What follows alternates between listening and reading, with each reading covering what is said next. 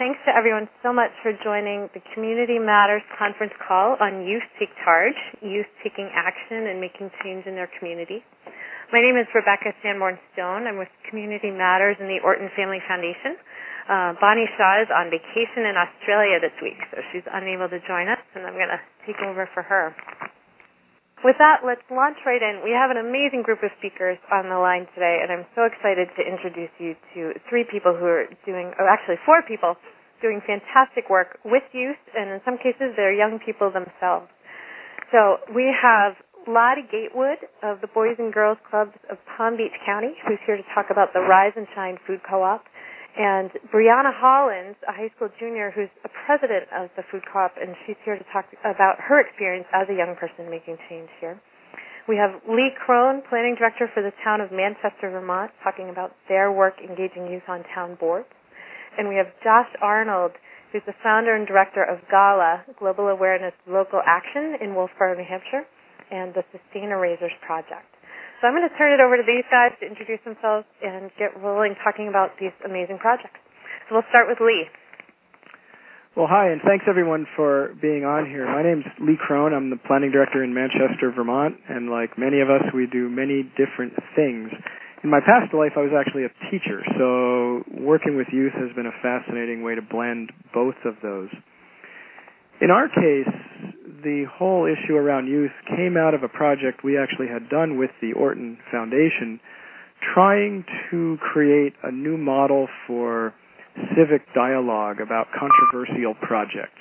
And in this case, it related to a potential application for wind turbines on Mount Equinox, which is the cherished mountain here in Manchester.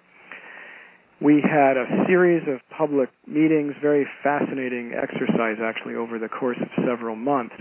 And when we got together afterward to discuss what worked and what didn't and analyze the whole process, what we realized was an utter absence of any sort of younger voice in that conversation. And it really struck us because here we were talking about energy issues, ecological issues, the future of society, and we didn't have anyone here really representing the future. We learned later that there were actually vigorous conversations happening at the schools, but we never managed to tap into that. So in conjunction with Orton, we got together with representatives at the high school and some of the student leaders of the school, and out of that really came a student-driven request as to how they could be more involved in civic affairs and town governance. So together and jointly and led by the students, we approached the legislative body in our community and asked what they might think about the possibility of having students on town boards. Planning Commission, Design Review, Development Review. We've got more boards in this town per capita than most communities. And wonderfully, the Select Board very quickly and unanimously endorsed the concept and asked me to go meet with all the other boards to see what they thought about it. And all of the other boards also thought it was a wonderful idea and basically said, let's go make this happen. So we went back to the school. We have a process for people to apply for these various boards, and we worked closely with the school. And it turned out that there were quite a few students who were interested in getting engaged in civic affairs. So now we're into the fourth year plus on this program. We have 2 students on all of our town boards. In some cases, they do have a vote. In other cases, due to legal limitations, they don't. But I can assure you that in every case, the adults on the boards really honestly want to hear what the students have to think about things and actively seek to engage their insight and input. And it's really made a difference. It's been a bit of an adjustment for applicants who aren't used to speaking to younger folks on the boards. And it's certainly an adjustment for the high school students to take their place in a primarily adult world, sometimes more formal than they're used to. But it's been a fascinating experience. The students really love it. They don't always express that publicly, but I hear it privately all the time. I hear it from their parents. I hear it from them in the sense of wanting to know how they can apply for a second term on a board. And in some cases, it's really changed their lives or their career path. And it's just been a wonderful and fascinating experience. At this point, it just feels like a very normal part of the process to have students on the boards, and it's really a wonderful thing. In the beginning, we did a really intensive orientation sort of session. We had a retreat with the students, and that was a fascinating experience in itself. That's been one weakness that I need to help us work on better, is helping the students understand their place on the board and the board's place in the community so that they have a better sense of the big picture and how their part of it fits into it. But the students really rise to the challenge, and they really get it about why we spend time talking about the things we do. And I think I'll stop there, but it's just I encourage others to consider it. It's been a way for true engagement in an honest sense, not just creating opportunities for its own sake, but really trying to engage the students honestly in learning about community, caring about community, and how they can have an effect in changing the world. Great. Thanks so much, Lee. That was a wonderful introduction, and we'll have plenty of time to circle back and ask Lee questions. So if you do have any questions specifically for him or about this project, please feel free to enter them in the Google Doc or hang on to them, and we'll have time. Let's move on to our other speakers first and get some more stories on the table. So I'm going to pass it over to Lottie and Brianna. Hi, everyone. Good afternoon. This is Lottie Gatewood, and I am with the Boys and Girls Clubs of Beach County, Florida, and I am here with one of my star teens, Miss Brianna Hollins. And I want to tell you just a little bit of introduction about who we are as an organization, and then I'm going to really turn it over to Brianna because she, as I said, is the star. The Boys and Girls Clubs in Palm Beach County, we are actually the largest facility-based youth development organization in Palm Beach County and one of the largest Boys and Girls Club networks throughout the Boys and Girls Clubs of America. We have 13 clubhouses throughout the county, and we serve on an annual basis 7,000 economically disadvantaged youth from the ages of 6 to 18. Our annual budget is a little less than $10 million. So we're pretty big, and we serve a lot of kids. A couple of years ago, the organization really sort of took a look at what we were doing for our teen population. You know, as an evidence-based and outcome-driven organization, we're taking a look at some of the statistics out there, and we knew from our own communities what was happening to our teens. Our teens are dropping out of school. There's a lot of truancy. There's a lot of crime. There's a lot of participation in gangs. There's a lot of alcohol and drug abuse. All of the things, all of those at-risk behaviors were really predominant in the communities where we're located. The graduation rates, well, nationally are dismal, but really, really dismal for the youth that we serve, especially the minority populations that we serve in Palm Beach County. So taking a look at that, we said, what can we do that will really attract teens to the club? What will help them get here, and what can we do that will keep them here? Because we know that when kids come to the clubs, they succeed. So we decided to survey our teens and have them tell us, what are they looking for? And our teens, the two predominant things that our teens were looking for was they wanted to develop the skills that would enable them to get jobs, and they wanted to earn money. So we said, well, we can make that happen. So the first thing that we did is we looked at a couple of curriculum, and we selected a curriculum from the National Foundation for Teaching Entrepreneurship and invited our teens to participate. And we told them that they could go through this program, that they would learn every discipline to develop and manage a small business.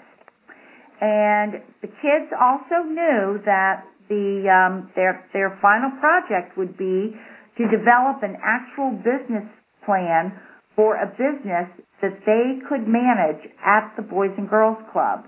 And I promised them that if they were successful, that I would raise the money And initially, we would be able to hire 12 teens to actually manage the business. So we had 50 teens sign up because they wanted to earn that money. And so as we went through the process and the kids began to look into developing their business plan, our team decided that they wanted to develop a non-profit business because they wanted to give back to their community. And this was absolutely astounding. But I'm going to turn it over to Brianna because I want her to really tell you how they took that idea and moved forward. Hello, everyone. My name is Brianna Hollins, and I'm the president of Rising Sign Family Food Co-op. And adding on to what Miss Lottie was saying, after we got into our G.A.L.A club, we earned an intellectual grant from the leadership of Palm Beach County members. And they taught us things like marketing, selling, customer service, how we were going to finance our business, how we built strong business relationships, and what kind of business we would like to start. And we met every Wednesday and Thursday of the week. And to start off, we had to figure out what kind of business we wanted to do. And we sent out a survey to our club parents, and they let us know that 86% of the families were having a hard time putting food on the table. And what we wanted to do is help them get food and have them eat healthy and nutritious food. And coming up with the name for our business, we derived that from our core values, which are respect, integrity, service excellence, and enduring relationships. And from that came the word RISE, and we made the business Rise and Shine. And our mission is to support local families and strengthen the communities we serve by increasing food and economic security and promoting social responsibility. So from there, we worked several months, and we finally finished our business plan with help from the leadership class. And we were encouraged to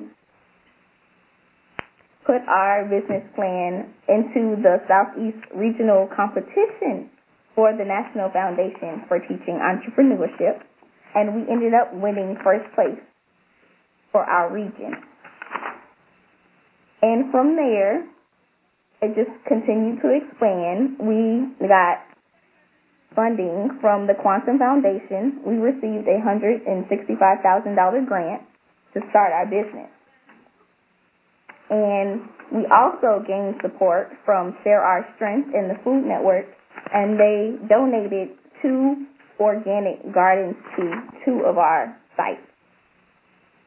And we were so excited because we had to apply for a position just like any other Boys and Girls Club staff.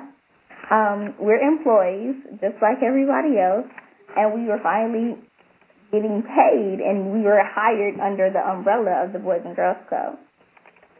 And, of course, we had to go out with a bang. When we opened up for our grand opening, we invited everybody we could, local news stations, newspapers.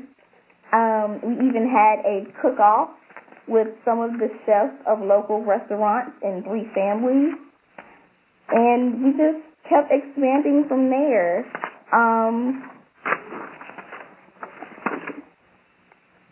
From that point, we actually had a Making a Difference segment on NBC Nightly News, and that boosted our program as well. Our publicity just went through the roof, and we are continually making new improvements.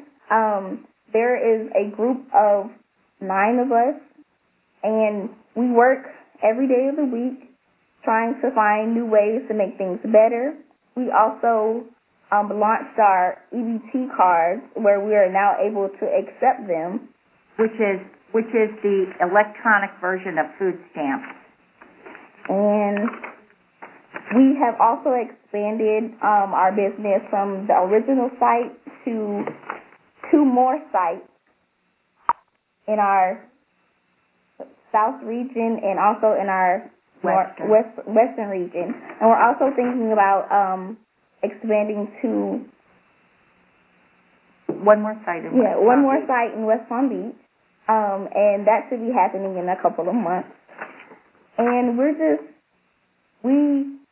our goal is to be able to send this business in every community that needs it.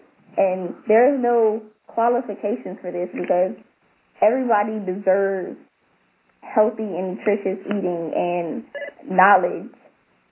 And we also were invited to the Boys and Girls Club National Conference in New York last May, and I was able to present our business plan with another person, and they were very excited, and we just want to expand it, let everybody get a chance to do what we do, and let teens be able to get jobs and just do good and do better with their lives. And there's so many positive benefits, not just for me, but the other teams that work in our program, the families that come to our distributions every other Saturday, and it's just such a positive influence, and it's really helping teams go in the right direction. Great. Thank you so much, Brianna. That was amazing. I was certainly not doing anything like this when I was a high school student and didn't know many people who did. So it's an amazing story, and we'll be excited to hear more about it later. So let's keep moving. I know a few more people have just joined us. If you have, it would be great if you could put your line on mute just so we don't have background noise. You can do that by pressing *6 and take yourself off any time by pressing #6. And with that, we have a couple more stories to hear, and then we'll have some time for questions. So let me turn it over to Josh Arnold. Cool. Thanks, Rebecca. These are great stories. I'm excited. So my name is Josh Arnold, and I'm speaking to you from the Ossipee Mountain Grange Hall in Ossipee, New Hampshire. And I'm founding director of an organization called Global Awareness Local Action. We go by G.A.L.A. And I have two sort of parallel stories that I think are relevant to this call. And one of them is about G.A.L.A. and what we do, particularly the Sustaineraisers program that Rebecca mentioned. But then the other story is sort of how I got here to G.A.L.A.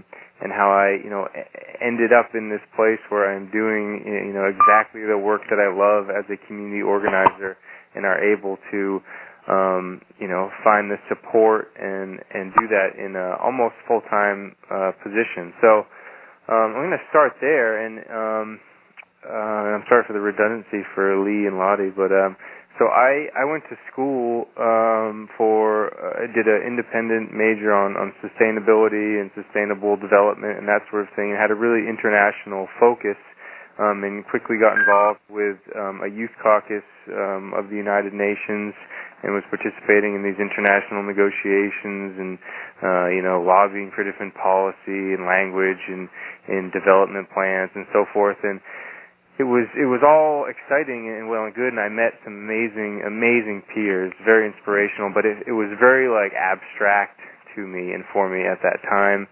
And I just had this I had this unease about addressing policy issues and for people that I had never met or places I'd never been that were so far, and it just seemed very abstract. So through that experience, I had this sort of shift in perception, and I decided that there was a lot of work I could do at home. So although it was appealing or attractive to go travel to distant places and do this sort of thing, I decided that I really wanted to go back to my home state of New Hampshire, and particularly to where I had a lot of connections to people and also to the land in the Lakes region of New Hampshire.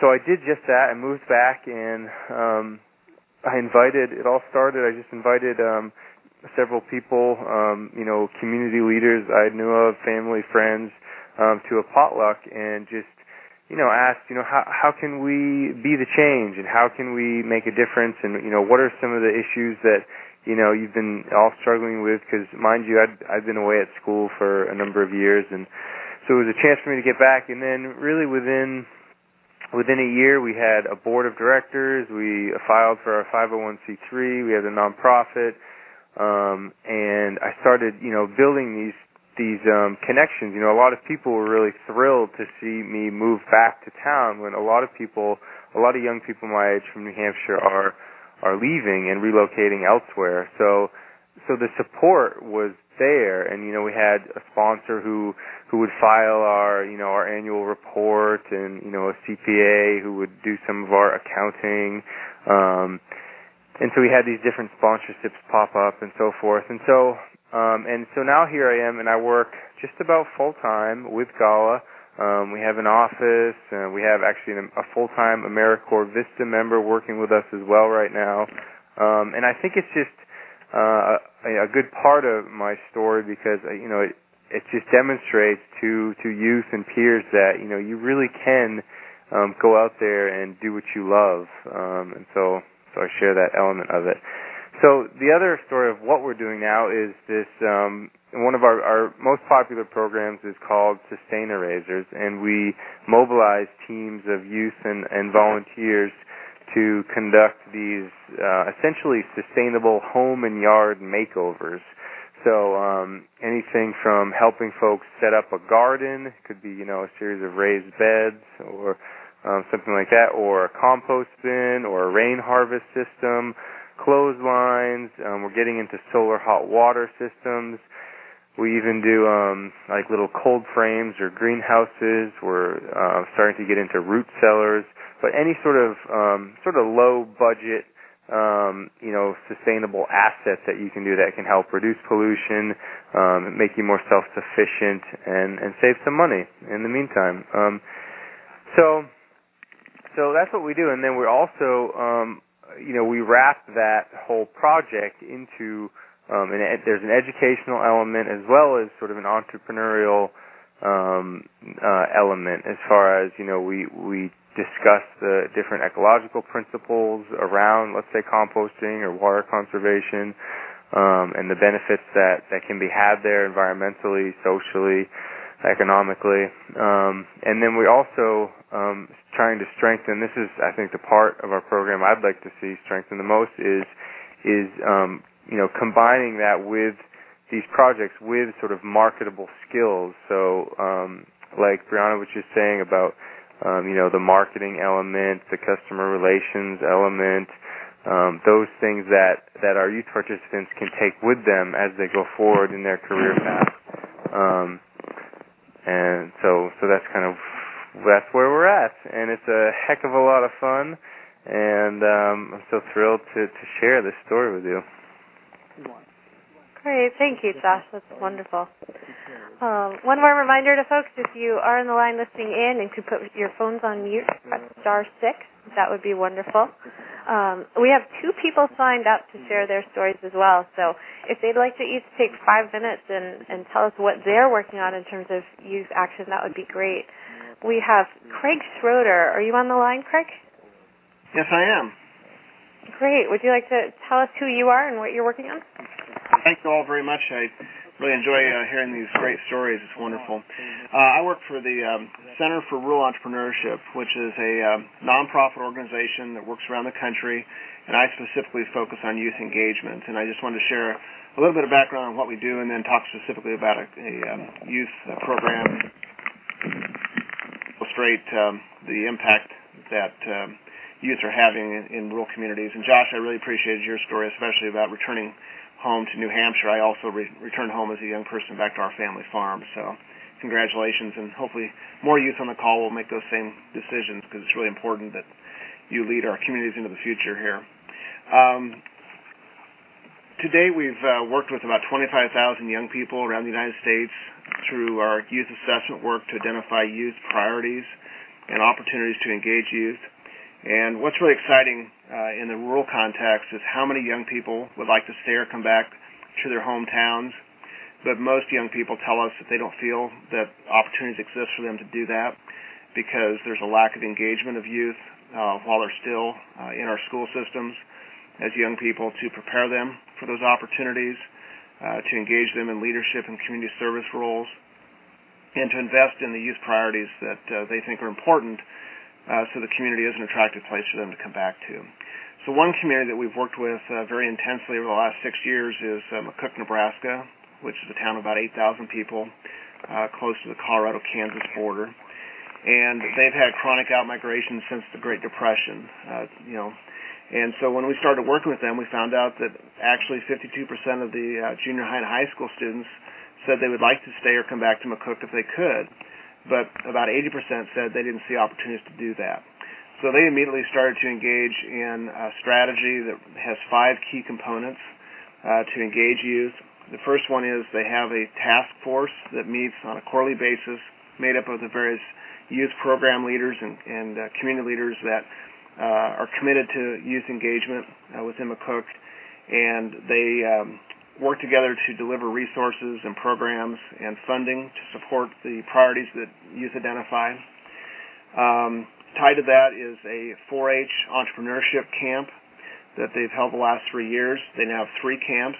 They have a half-day elementary age introduction to entrepreneurship. They have a 3-day middle school camp, which actually helps young people start to conceptualize a business concept and actually sell products at the end of that camp in the community. And now a high school level marketing camp for young people that actually have a business and want to take it to the next level. They also have a community youth foundation board that's aligned with their local community foundation, and the adult board members seed funded that youth board at the initial stage to give them some money to work with, but then the youth went out and raised matching funds and have done several community-based projects recently. They bought equipment for their local school that otherwise the school said they couldn't afford that they thought was important. They've done some work on walking trails and things like that in their community to make it a more attractive place for young people to live. And then there's also a group of young adult leaders, 19 to age 25, that really didn't feel like they had a role in the community. Most of them are single. Many of them have internet-based businesses, so you wouldn't see them really on Main Street as a typical business owner. And they came together to do a set of activities that really was designed to